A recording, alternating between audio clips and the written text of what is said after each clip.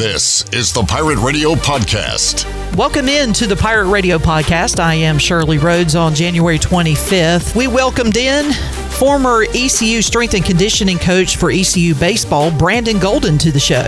Joining us, former strength and conditioning coach at East Carolina, worked with the baseball Pirates, and we'll find out what he's up to these days. Brandon Golden joining us today on the show. Brandon, appreciate your time. How you doing, man? Yeah, man, I'm doing great. Having me. Yes, sir. I wanted to get you on because we talk to the current players each and every week here from the baseball team, and your name came up. We had Gavin Williams on the Brian Bailey show, and your name popped up again. So instead of people just saying your name, I figured we talked to get it straight from the horse's mouth. So, Brandon, I guess we'll start with what you are doing today. Tell us what you're doing in the strength and conditioning, the performance world. Yeah, I mean, that's a great question. So, we opened our own facility about 6-7 weeks ago now. We're here in High Point, North Carolina, full on 12,000 square feet, got cages, hit tracks, TrackMan, performance area, obviously. So we're opening that, getting that rocking and rolling. And then I'm consulting with some buddies of mine that are still with the Dodgers, with Wake Forest, High Point, Cal State Fullerton, and Appalachian State. And then, like you said, working with Gavin, Trey Benton, a couple other pro guys, and then just consulting and getting it rolling. Yeah, and I know some of these current Pirates have checked you out recently too, right? You seen some of those guys? Yeah, over Christmas break, we had Danny Beal was here, JC, Ethan Norby, Bristol Carter, Burles was working with Burleson last off season, back when he was in High Point. So yeah, I mean, the ability to stay connected to the program, working with current and former players has been really cool. So, Brandon, I remember growing up playing baseball, going to the batting cage, taking some hacks. This is that times a million, right? So when people go to your facility and work with you, what are they doing and what are all the numbers they are looking at while they do this? Yeah. So the first thing we do is we do like a full-on assessment. So we take them through how does their body move. Like we'll just look at every aspect of general movement quality. So how does the body move? And then we'll pair that up with, if they're swinging in here or getting off the mound, we'll pair that up with their delivery of their swing. And if they're not at that moment in time, we'll look at video and kind of consult with them about what we see. And when I say we, Jake Washer and Ryder Giles are out there right now working with some of our players. So we'll all kind of get together, and Ryder's our director of player development. Wash is obviously our director of catching performance. So the three of us will consult and kind of come up with a plan for our players. And it's the exact same thing that I do when I'm, with Wake or High Point or Fullerton or Gavin or Trey or whoever the case may be. So to answer your question, Cliff, is like we take them through our entire assessment process, and then we come up with a specific plan for them that's going to help them get where they need to go. Brandon Golden joining us, and Brandon, just looking at your background and your old bio at ECU, see all the places you've worked, all the things you've done.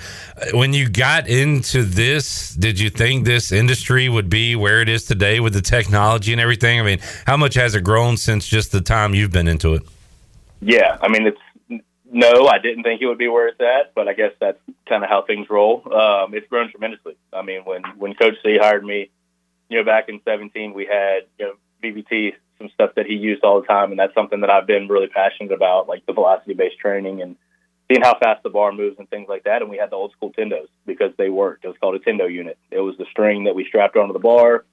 They're probably still there. I don't know if Big John still uses them, but those things are probably still in the cage back there somewhere. But we would measure, how fast the bar is moving. And then we would, be able to dictate from a force standpoint or velocity aspect of things what we were looking for to elicit the response that we needed. And now, I have things, Clip, that I can attach and Bluetooth wise to my phone and tablets, and I can send people units that aren't even in the same area. I can send stuff across the country and have people go through assessments, and obviously that same thing, VBT, see how fast the bar is moving and get it right on my phone in real time. So it's pretty impressive where we're at as far as technology wise goes. Obviously, Brandon, a lot of different sports with a lot of different athletes that do a lot of different things. So why did you gravitate towards baseball? Why is baseball your expertise? Yeah, people have asked me that all the time, and it's actually funny. Like there was a kid in here the other day that was asking if I could show him my slider grip. Like, hey man, like show me that grip. Like, how do you throw a slider? And I was like, well, and a lot of people that know me know this. I was like, hey man, I don't actually have a slider grip. Like, I didn't play baseball at a high level. I played when I was a kid, and being able to be around some of the people that I was early on in my career. When I was was at High Point University when I graduated from East Carolina, came back home, interned here, for a year and a half, went down to Mississippi State, and that's kind of where it got rocking and rolling, and was able to be around, some SEC talent. And it was the year after they were playing UCLA in the championship in 2014. CG was actually in the other dugout when we played Ole Miss when I was down there, and things like they just kept going towards baseball. Then I was at St. John. I was the GA up there, and Corey Mascara, who's the pitching coach here at Wake now, was up there, and Coach Blankmeyer, the Hall of Fame coach, asked me to work with the collegiate national team that summer after my first year. And being from down here, I had no idea what he said. Like, I didn't understand him at first. And Corey's like, he just asked you if you want to work with the collegiate national team with Team USA in your hometown, or like in your home state. And I was like, man. And then it just kept going and going and going. And the cool thing about coaching, and people talk about this all the time, but like the art and the science, like obviously there's a science to strength and conditioning, to like all the TrackMan data, to all the baseball performance metrics. But the art of it is what kind of locked me in, and being able to develop the relationships and results. Like, that's at the end of the day, that's what we're trying to do here at our facility at the Ghost Lab, and anywhere I've ever been is develop relationships, whether that's with the staff, the players, the front office, whatever the case may be, and then get those results. So the art of coaching is such a high level in the game of baseball that it's fascinating to me. Brandon Golden joining us. Brandon, you want kids to get into it early, but at the same time, you worry about the burnout too, right? With travel ball and all these different teams. So how do you kind of balance that, where wanting youngsters to learn the game and also learn their bodies and learn how to do things, but also not burn them out, and by the time they're 18 years old, tired of playing baseball? How do you kind of balance that?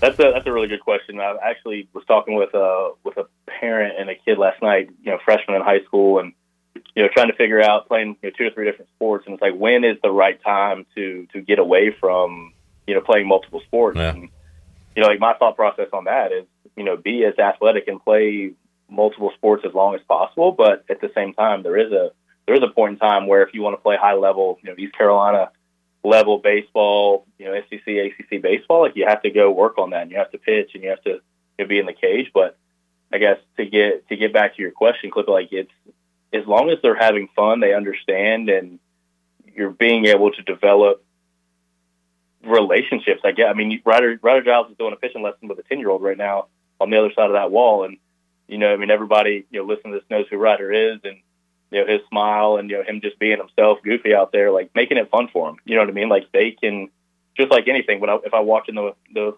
strength and conditioning room, the weight room over there at East Carolina, and was in a crappy mood and stuff like that, like, people are going to feed off that. So I think making sure that our energy is in the right place when we're working with these young kids, and keeping it fun, and teaching them, and being vulnerable, teaching them, like, hey, I don't always have it figured out. Like, there's a lot of things that I'm working on, as a person, as a coach, as a dad, as a husband, like, and that's a growth that happens throughout a lifetime. And the game of baseball is, we all know, can be very challenging. And if you're successful 30% of the time, you're in the Hall of Fame and things like that. We've heard that all the time. But keeping it fun, keeping it light, and just allowing them to express themselves and be themselves.